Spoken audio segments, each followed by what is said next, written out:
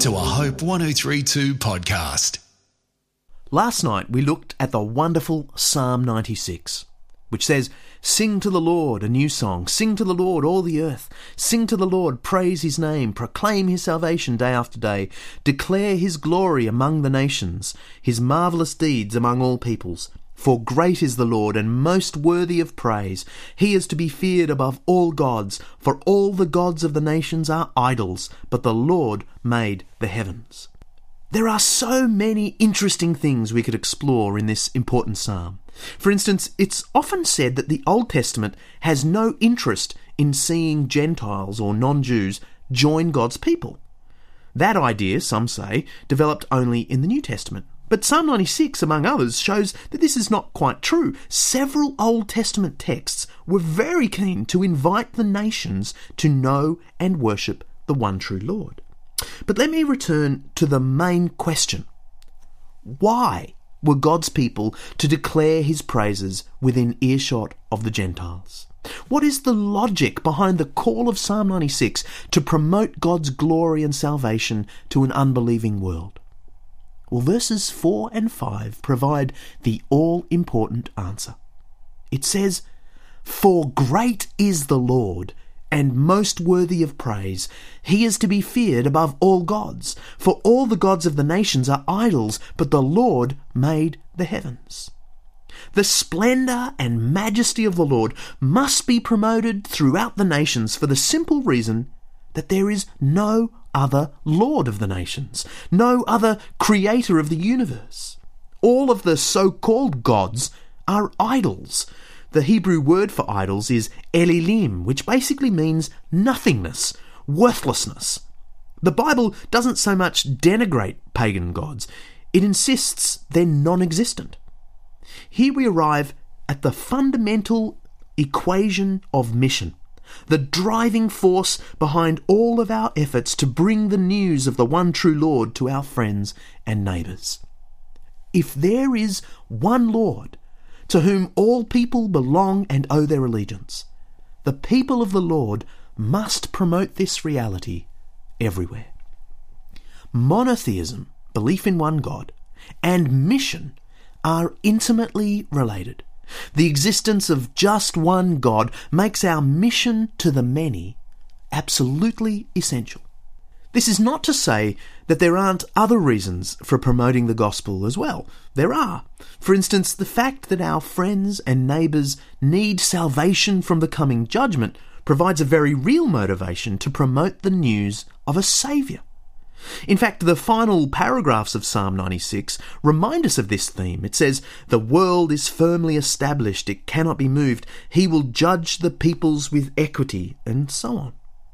Having said this, although the coming judgment is part of the message proclaimed here to the nations, as it is in our gospel, it's not actually the reason for proclaiming the message. The reason for this worldwide promotion of God's glory and salvation is stated very clearly in verses 4 and 5, which I read before. It says, "For great is the Lord and most worthy of praise. He is to be feared above all gods." The fundamental reason for spreading the news of God to the world is that he is the only one worthy of praise, the only God deserving of allegiance among all people. He is the one for the many. And not surprisingly, the logic is exactly the same in the New Testament. When Jesus sends out his apostles to make disciples of all nations, the single reason offered for this mission is the universal lordship of God, or more accurately, the lordship which God now exercises through Jesus the Messiah. Here is the most famous mission passage of all, the Great Commission, Matthew 28, verse 16. "Then the 11 disciples went to Galilee, to the mountain where Jesus had told them to go. When they saw him, they worshipped him, but some doubted. Then Jesus came to them and said, 'All authority in heaven and on earth has been given to me. Therefore go and make disciples of all nations, baptizing them in the name of the Father and of the Son and of the Holy Spirit, and teaching them to obey everything I have commanded you.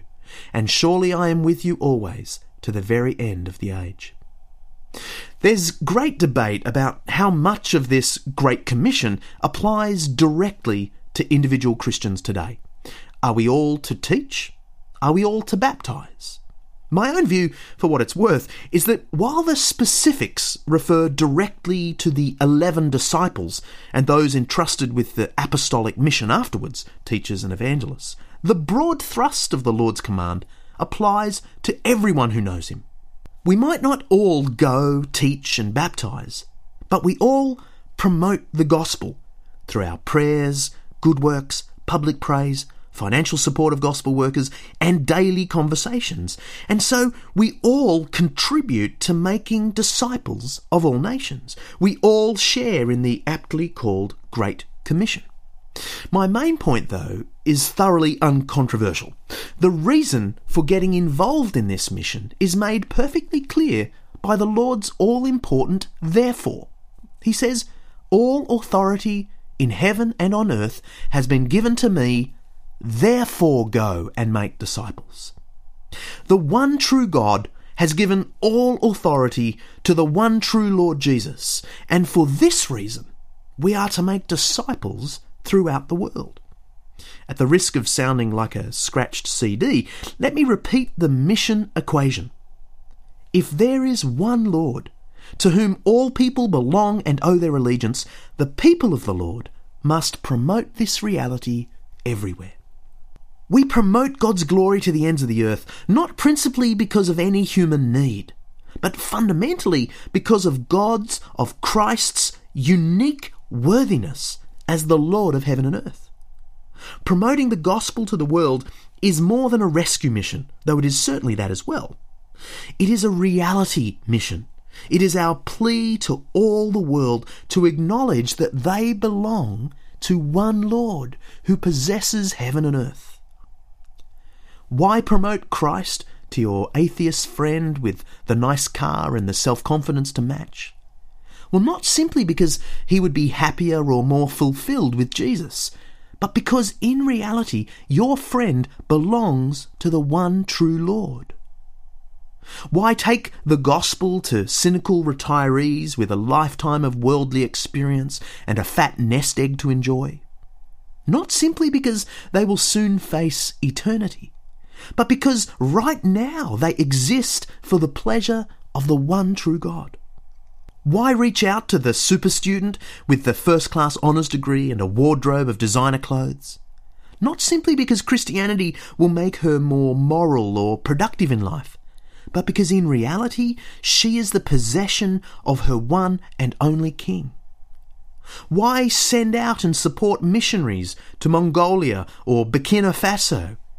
Not only because Asians and Africans need rescuing from God's judgment, as we all do, but because they too are creatures of the one Creator, and He alone deserves their worship.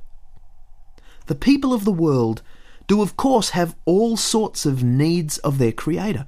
It'd be strange if it were otherwise. But more fundamental than their felt need of God is the reality of their duty toward Him, to ascribe to the Lord the glory due His name, as Psalm 96 puts it. This, above everything else, necessitates our mission to the world. The next time you're in a cafe and someone protests, "So you want to convert the world, do you? How dare you?" Don't be dumbfounded, as I was when that happened to me. Don't begin to question the rationale or beauty of God's mission. Just remind yourself of the mission equation, crystallized in the Great Commission and sung about in Psalm 96. Declare His glory among the nations, His marvellous deeds among all peoples. For great is the Lord, and most worthy of praise. He is to be feared above all gods. Hope 103.2. Thanks for listening.